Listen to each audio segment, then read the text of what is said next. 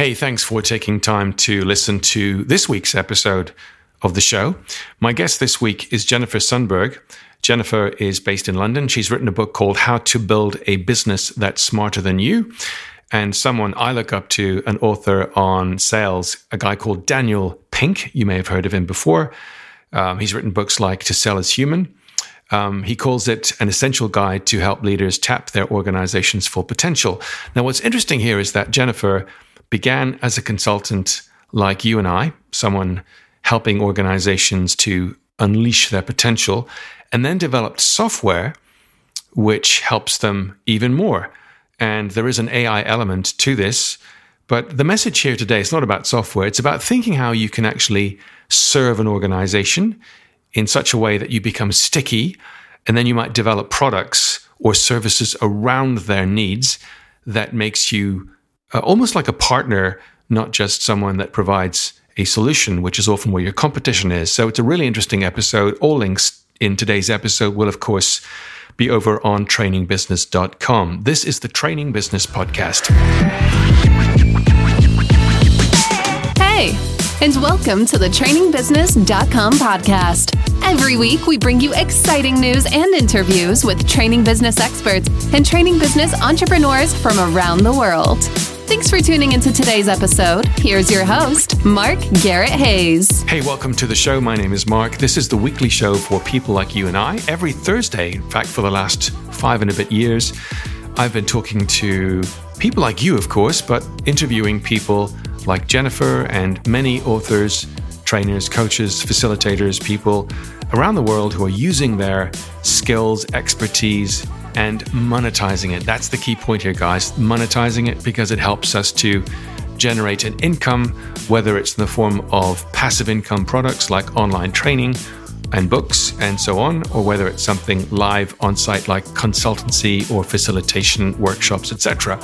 So if you're in this game, either you're at the beginning of it or you're down the line and you're experienced, there is something for everyone on the show. If you've not yet subscribed, you'll find all episodes past, present, and future over on www.trainingbusiness.com. Jennifer, hi, welcome to the show. Thank you for having me. The reason we're talking, well, a couple of reasons, in fact, one of which is that I came across the cover of your book recently, and I thought that's quite intriguing. It's called Collective Intelligence, How to Build a Business That's Smarter Than You. You have a consultancy background, which is helpful because that's what I'm in, and that's what many people are in as well, listening to the show. And as consultants, we often try and bring in a solution to fix a problem, but that's not necessarily what a business needs. Talk to me, first of all, about the thinking behind your book and what are some of the lessons that you've come up with that help organizations to build intelligence within, and why? Yeah, thank you. So, so the title of our book, How to Build a Business That's Smarter Than You Are, we asked our team, so I run a business board intelligence, there's about 150 or so colleagues behind me, and we are, myself and my co-chief exec, Pippa Begg, we asked the team what we should call the book. We'd written it, but we needed a title. And this was the title they came up with. And we should probably be a bit insulted that they think this is the title of the book we're qualified to write. But it does sum it up, I think, quite well, the thesis of the book, which comes from insights that we had working with our clients in the boardrooms of many of the world's largest businesses. So lots of FTSE 100s, Fortune 100 organizations, and helping the directors around the table to get access to the quality of information they needed to do their jobs, right? Mm. And that's a bigger challenge than you might imagine, or perhaps you would imagine it to be. So, the scope of the role of a board director is, especially for a large multinational, it's pretty huge. And so the information flow that goes into many large company boardrooms is overwhelming.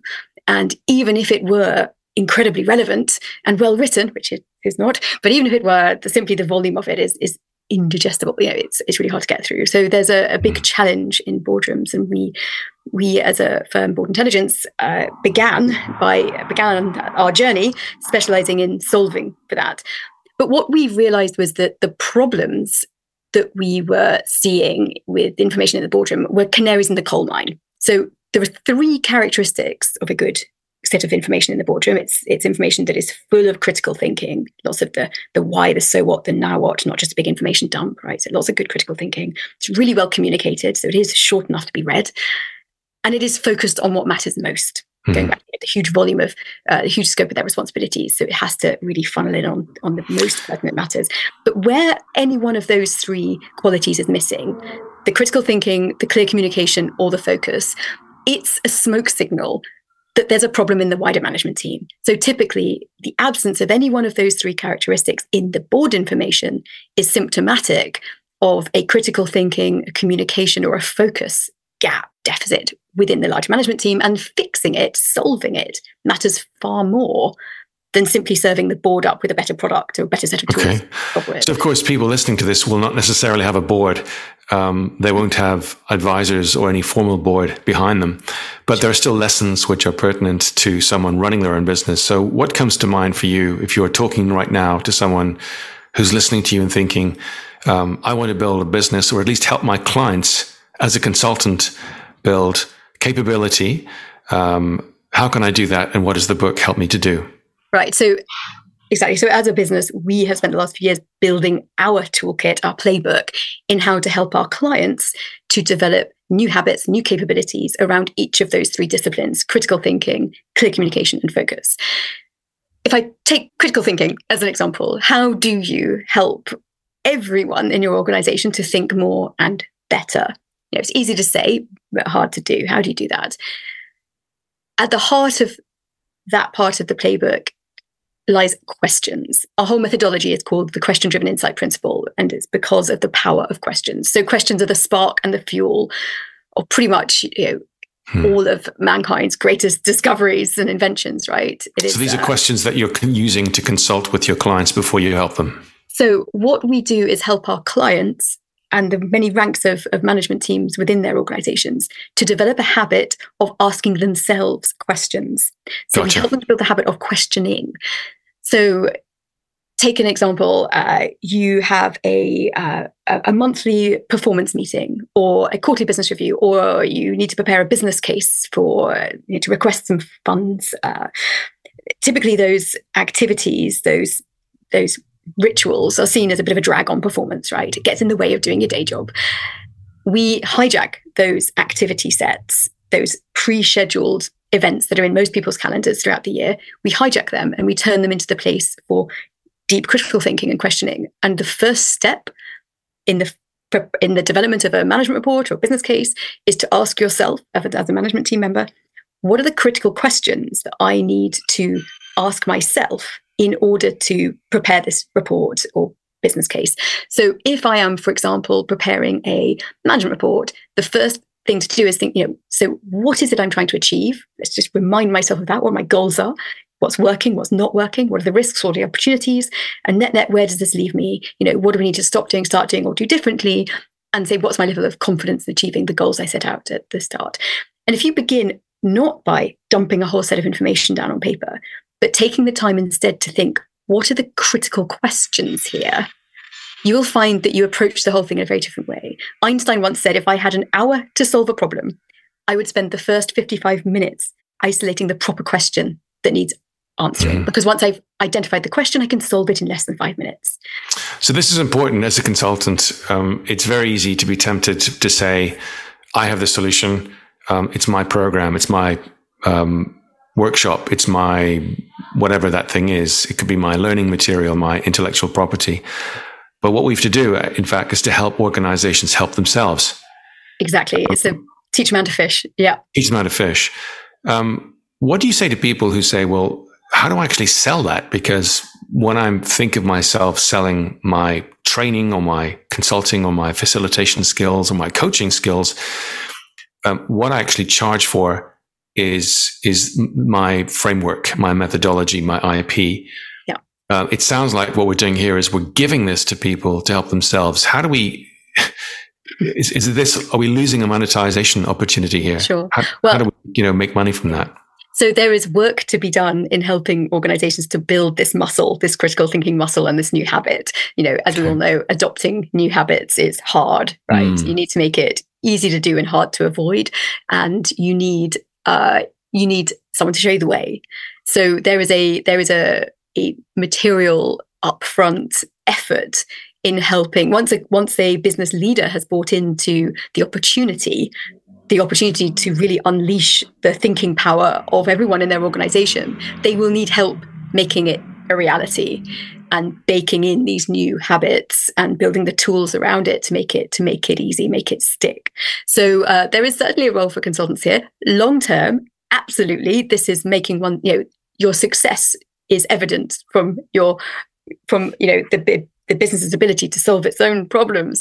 Clearly, one needs to keep working this because new people come into an organization who will need to be inducted into this way of approaching these tasks and unlocking this potential. So, I suppose a consultant needn't worry that they're going to be redundant anytime soon. But indeed, I suppose the beauty of this is what a small team of consultants can achieve in terms of the multiplier effect by not just being the person that brings forth solutions to an organization, but a person who helps an organization unlock its own thinking power and potential. That multiplier effect is, I think, really exciting and demonstrates far greater impact than any one individual's ability to come in, frame and solve problems. So it's true facilitation, literally. Someone is facilitating someone's own journey of discovery and productivity. So let's just say you've done that. You've come in and you've helped organizations to ask better questions and identify gaps, skills gaps, performance gaps, and help to close those gaps. How do you then monetize that further so that people don't come back and say, well, that's great. Thank you very much. Goodbye. How do you keep them or keep you sticky for them so that they see you as part of success, as a partner going forward? Yeah. So, I can certainly share what we do at Board Intelligence. So we are a commercial business. We have a business model that is sticky.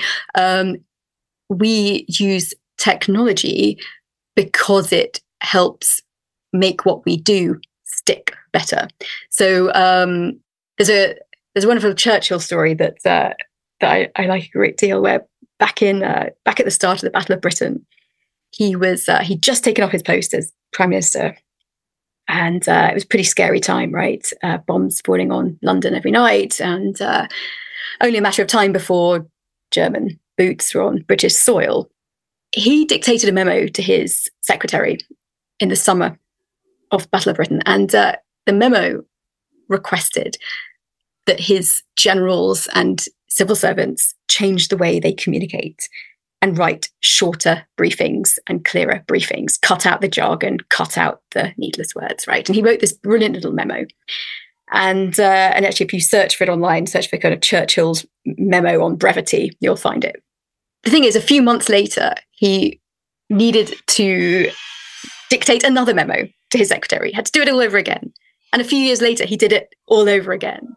And so my point there is not just that, like us, Churchill sees value in clear communication, because like us, he recognizes it doesn't matter how good the quality of the thinking is of his generals or, in our case, management team members. If they can't communicate that thinking clearly, it will wither on the vine. If you can't compel others to action around it, then, it's of little value. So he, like us, understood the value of communication, clear communication, and how hard it is. And repetition. But it's what he also, I think, evidences very neatly is that just telling people to do it doesn't work. Just, and even Churchill, even somebody as, I wouldn't even hope to be a fraction as impactful and persuasive as Churchill, but even he couldn't compel people to do this. Hence why he had to keep repeating it, and it didn't work, right? And we all know to this day it's a problem that persists in all walks of government and life. Because just telling people to communicate more clearly, or to think more deeply, or to ask themselves more challenging and probing questions, and to sit with those questions for longer, or be focused on the things that matter most, that doesn't immediately translate spontaneously into a culture of thinking, clear communication, or focus. You need to put guardrails in place, right? You need to put systems and processes in place that help to make it stick. Going back to making it hard to avoid, making it easy to do well. So the way we use software is to invite our clients to log into our software platform to craft their management report. And what the management reporting software we've built will do as you write your paper is it will both guide you towards sets of questions you might want to consider, but it will also provide live AI-based analytics to nudge and poke you as to how well you are or are not fulfilling these aims. So if you, for example, draft a whole spiel that is long and verbose and turgid, it will flag that your writing is hard to engage with and propose ways of crafting neater. Okay, so if we take that principle in a way to make people or make ourselves sticky for our clients so that we are helping them, it's true facilitation. What you're describing sounds like coaching to me. We could impose a solution or instigate some kind of solution, but here we're helping them to co-create the solution by asking questions. Yeah. And so they're seeing you in a different light. You're not just a solution provider. You're almost a thinking partner. Exactly. And so you separate yourselves from the competition. And going further still, irrespective of the software or the brand of software, the principle is true here, is that you're providing tools which they use. That helps them to, again, use you in what they do. So it's part of working with your brand. And I guess for people listening, that is something that AI could represent as an opportunity, giving people a set of tools under your brand as a consultant, which they will use to get benefit from your framework or whatever the IP is that you've crafted. What else comes to mind in terms of generating that stickiness so that people, apart from software, apart from tools, feel that you're part of their success and they're happy to consult with you, even bring things to you before they actually do them, so they feel that they can trust you with things that they may not trust other people with. I mean, it's a huge part of being a consultant. It's being in the right time, in the right place where people share things with you before they go to market. Yeah. I mean, it doesn't matter how good the software is if people aren't going to want to use it. So winning hearts and minds is always the first step. And we do that in person. So running workshops with clients and I suppose helping that light bulb moment to ignite that explains to management teams the potential power of this approach and what's in it for them. We do that in person, and other people can too. Running essentially workshops with organizations, with management teams. So have you got a team of facilitators that come and you do? Okay. We do. So we do. So we're an unusual software firm. So we have about 40,000 people who log in, subscribe to our software platform across mostly large multinationals. But unlike many software firms, we have a very strong professional services team who work closely with clients, who look and feel a lot like consultants, who engage with each organization to understand what is the very specific focus and nature of critical thinking that they need, and then to win the hearts and minds of the various ranks of management that need to be brought into this, really helping them to see what's in it for them and helping them to experience the joy that comes from thinking more deeply and unlocking those insights that we're often too busy to find, but that really set us on a different path and sets us up for success. And the importance of that. Sorry. That's interesting because I had a discussion recently with a professor of consulting, and we talked about building a business literally for acquisition. What if you're a consultant, a trainer, as I am, and a coach? How would you build something that's just not you and has a monetary value, or at least an appeal to a potential acquirer? And we talked about the multiples that are involved. So if someone is buying a consultancy, it might be, let's say, 3 times ARR, something like that, annual recurring revenue. If it's a brand, let's say a training consultancy or a consultancy full stop with, let's say, its own IP, then the multiple goes up. If it's a brand with its own software, it almost doubles in terms of its attraction or attractiveness to a potential acquirer. And if it has a community of people who regularly use it or engage with each other across the spectrum of client organizations, it's even more attractive still. Yeah. Whereas here, it sounds like you are a software company, but you've a consulting arm, professional services arm, almost the other way around. But it still amounts to the same thing. It's a very attractive offer to a client organization that doesn't just want know-how.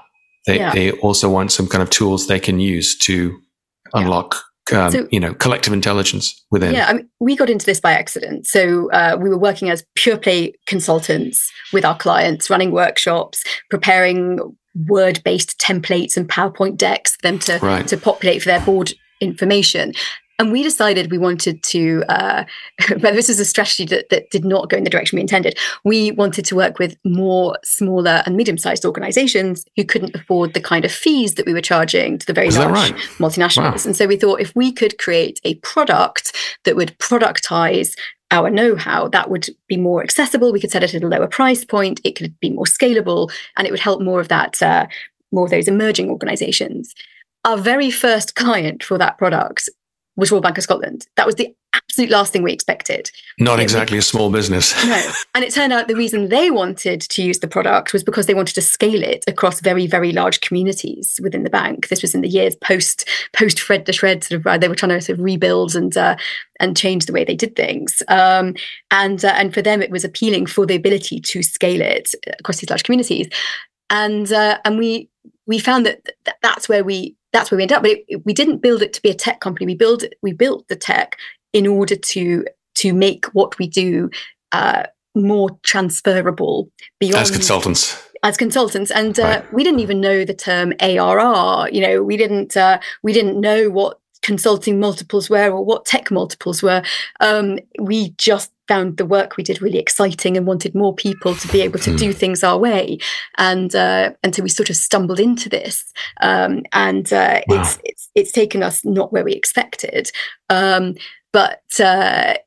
think our mindset has always been a deep interest in the problem of both how you help boards to get access to relevant, readable information, but also the problems of how you help management teams to build these three capabilities of critical thinking, communication, and focus that yield the output that the board needs. But obviously, the power of this goes far beyond good board pack. It's got value as an end in itself, which is more and more what we're about these days. And then how has the book helped you generate leads, attention, and clients? I guess this is a good case in point. So it's got us onto podcasts and all sorts. It did what... So one of the things we talk about in the book is that you need to externalize your thinking in order to spot the gaps, find the wrinkles, and then solve for them, right? And it did that for us too. So in the course of writing the book, we variously write chapters and then step back, read them and think, what utter rubbish, and rip them up. So it was a very healthy process of helping to iron out our own thoughts on this. You think it all makes sense in your head until you try to express it to somebody else, and it does or it doesn't stand up to inspection. So we found it very helpful for our own sake. We found it really helpful for new people coming into the business, helping them to very quickly get up that learning curve of sort of understanding what we're about. Clearly for clients and prospects, helping to explain what the point of all of this is, why it matters, and how you can do it with or without us. And one thing that we are keen to explore, so your community here obviously are a lot of coaches, a lot of consultants. We would love to expand our execution model to embrace more third parties. So if anyone's listening to this podcast and thinking, either I know an organization that would benefit from really tapping into, perhaps they have an ambition to delegate more decision-making authority and to unlock that thinking power that they see is latent in their organization. And anyone knows an organization they'd like to be doing that with, or just thinks the kind of work we do sounds fun, we are open and enthusiastic to explore more ways of partnering with third-party consulting groups and such like. Yeah, there could well be people who think, I have a client that's a bank right now or an insurance company. This sounds like something that could be an offering or something that at least could be attractive to this organization for these reasons. Okay, really exciting. Jennifer, where can people connect and find out more about you? You've got a book website called collectiveintelligence-book.com. Is that still valid? Yeah, that's correct. Yeah, if you go onto there, you'll find a few short videos that sum up some of the thinking in the book, and you'll find a link to the Amazon page where you can buy a copy of the book. It's a nice short read, so we take our own medicine of keeping things to the point. So it's you can pretty much read it in one sitting. It's a 2 to 3 hour read. And you can contact me through LinkedIn, Jennifer Sundberg, at Board Intelligence, and hop onto our website, boardintelligence.com. Wonderful. I'll provide all links to today's episode over at trainingbusiness.com. Jennifer, thank you so much for being my guest today on the show. It's a pleasure. Thank you for having me.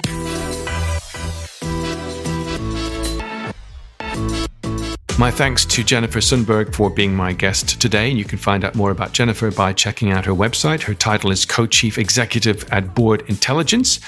And the website for the book is www.collectiveintelligence-book.com. Again, all links mentioned today will be over on the episode page for this week's show. That's on trainingbusiness.com. There is a fresh episode next Thursday. Until then, I look forward to your company next time. Look after yourself. Bye for now.